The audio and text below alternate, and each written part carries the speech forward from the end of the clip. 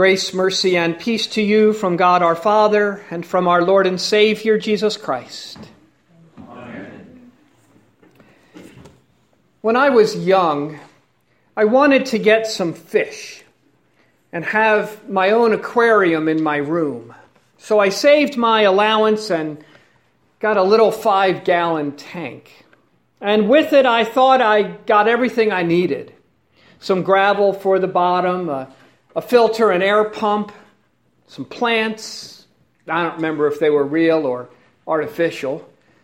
And even some little plaster things with gaps for the fish to swim through. If I was a fish, I thought, I would like to live there. And I cleaned the algae off the sides of the glass and I fed them. If you were a fish in my tank, life was good. But what I didn't have enough money to buy was a cover for the aquarium. They were expensive, but hey, I thought, what do you need a cover for anyway? Well, I found out one day when my fish wasn't in the aquarium, but on the floor. And it happened more than once. And sometimes the fish was dead, and sometimes I would see it in time and scoop it up and put it back in the water. But I don't know why my fish would jump out of the aquarium. I suppose I could ask Google today for the answer. But back then, I was just a boy wondering why my fish were so stupid. Thinking about it now, I guess they thought they saw something they wanted. Maybe it was a reflection of light or a bug or something else. But whatever it was, it tempted them to jump out of the water to what was or could have been their death. Because life out of the water for a fish means death. Which is why Satan tempts you. Sin is not an end in itself for Satan.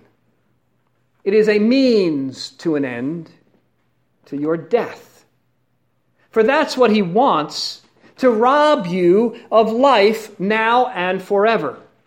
And he does that by getting you to jump away from God, away from his life, away from his gifts. And that's what we need to understand at the beginning of this Lenten season. That sin isn't about obedience or disobedience, good or bad, right or wrong. It's about life and death. The life God has for you and the death Satan wants for you. We heard of it in the first reading today from Genesis, the account of the first sin. Like the aquarium I got for my fish, God had created a wonderful place for Adam and Eve and their children and their children's children and even us to live. If you were a person in God's garden, life was good. But then Satan dangled something they thought they wanted. Something he said would make their life better. And they jumped to their deaths.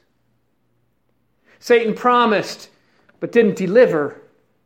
Life was not better outside the garden. Now, instead of all goodness, there was sickness and pain, hard toil, sweat and division, thorns and thistles, and yes, death.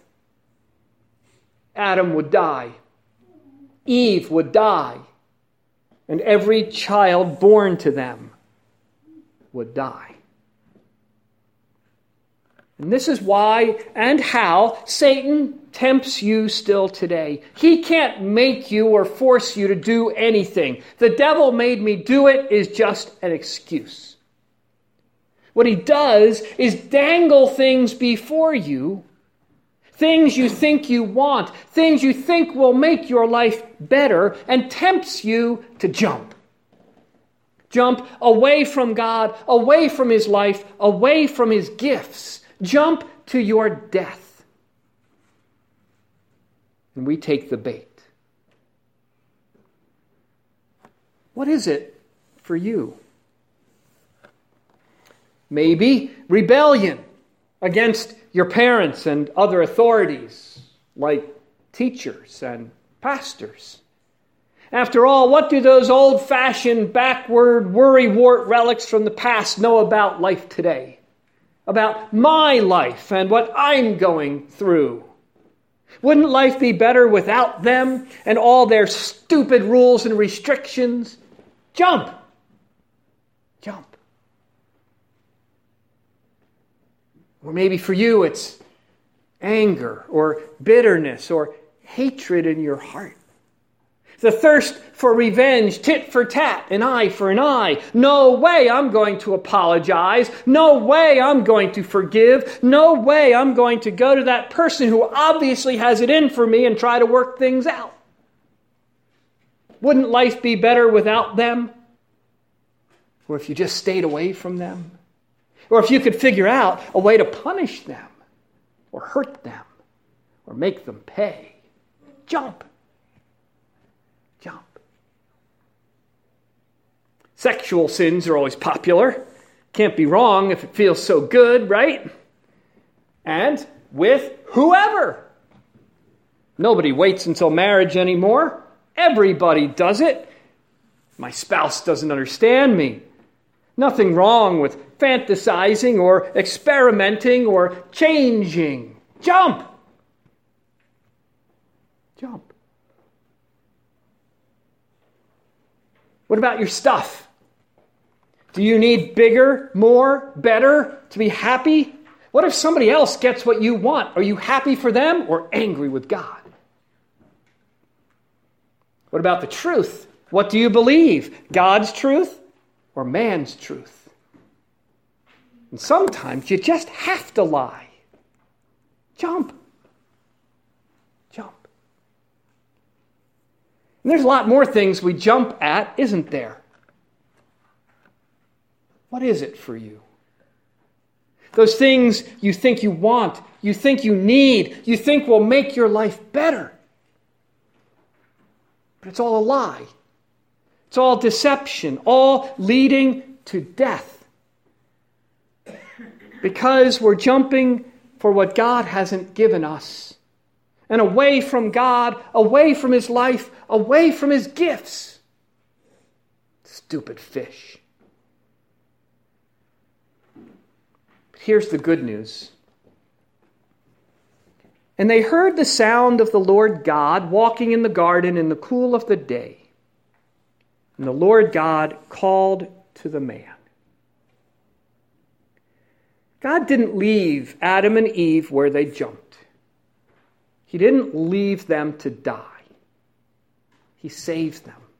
He scooped them up and put them back in the water.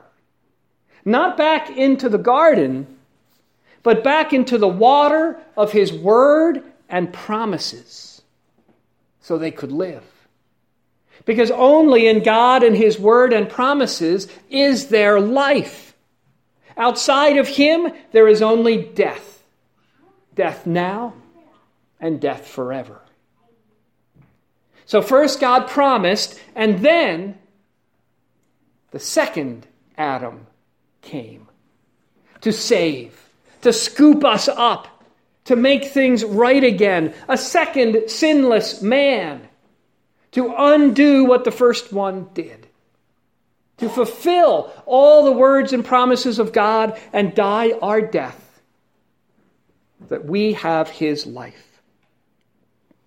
That just as sin came into the world through one man and death through sin, so too would the abundance of grace and the free gift of righteousness reign in life through the one man, Jesus Christ.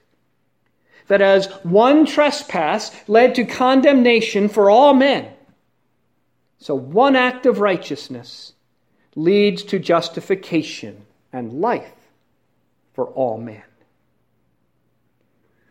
So Jesus came into the wilderness in which we jumped.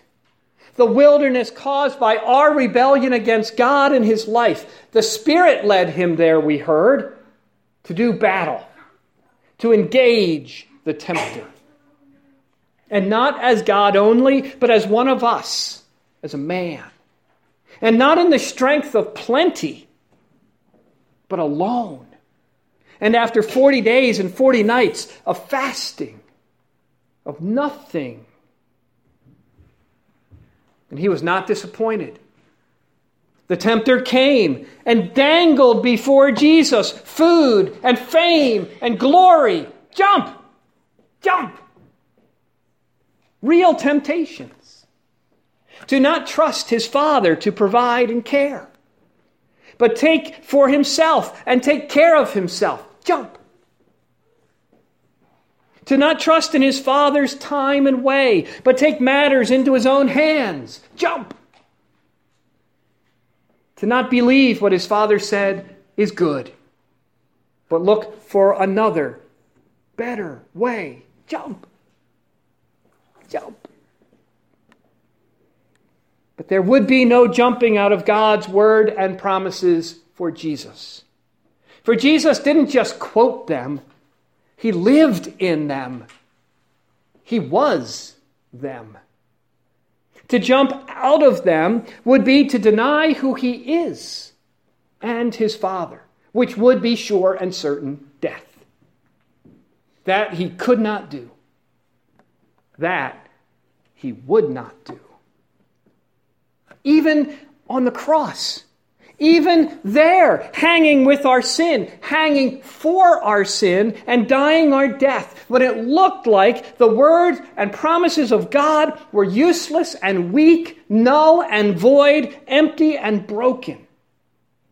Even there, Jesus lives in the word and promises of God. Because they yelled at him on the cross too, "Jump! Jump!" But still he would not jump. He would not jump down from the cross. He trusts. He believes, even in the darkness. And so he lives. He lives even though he dies. He rises from death. He ascends into heaven. He believes and fulfills all the words and promises of God. They are life for him and for us. For us. For now, he who didn't jump, but died and rose and lives again, comes to scoop us up and put us back into the word and promises of God. And for us, it is back into the water. Back into the water of our baptism. The water of forgiveness, the water of adoption, the water of promise and life. He saves us from a sure and certain death and gives us life again. Life every time we jump in search of happiness, fulfillment, pleasure, or some other empty promise of Satan, and we find ourselves dried out and baking in the sin we thought would give us what we wanted. It doesn't, it can't. Only the water can. The water of Jesus' life, love, and forgiveness. And put back in the water, then, we not only receive these things, we give them too.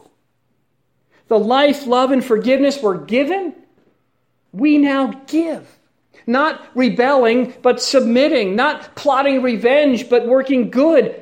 Sticking by our spouse. Believing the word of our Father rather than the opinions of the world. And speaking this truth. Caring, praying, giving. For in the water is where faith is given and love is lived. The water where we have all we need and live in the joy of being what God created us to be. finding in Him alone what we've been wrongly jumping at.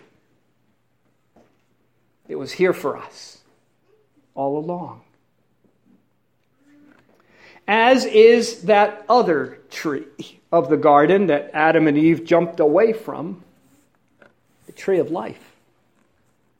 Here for us.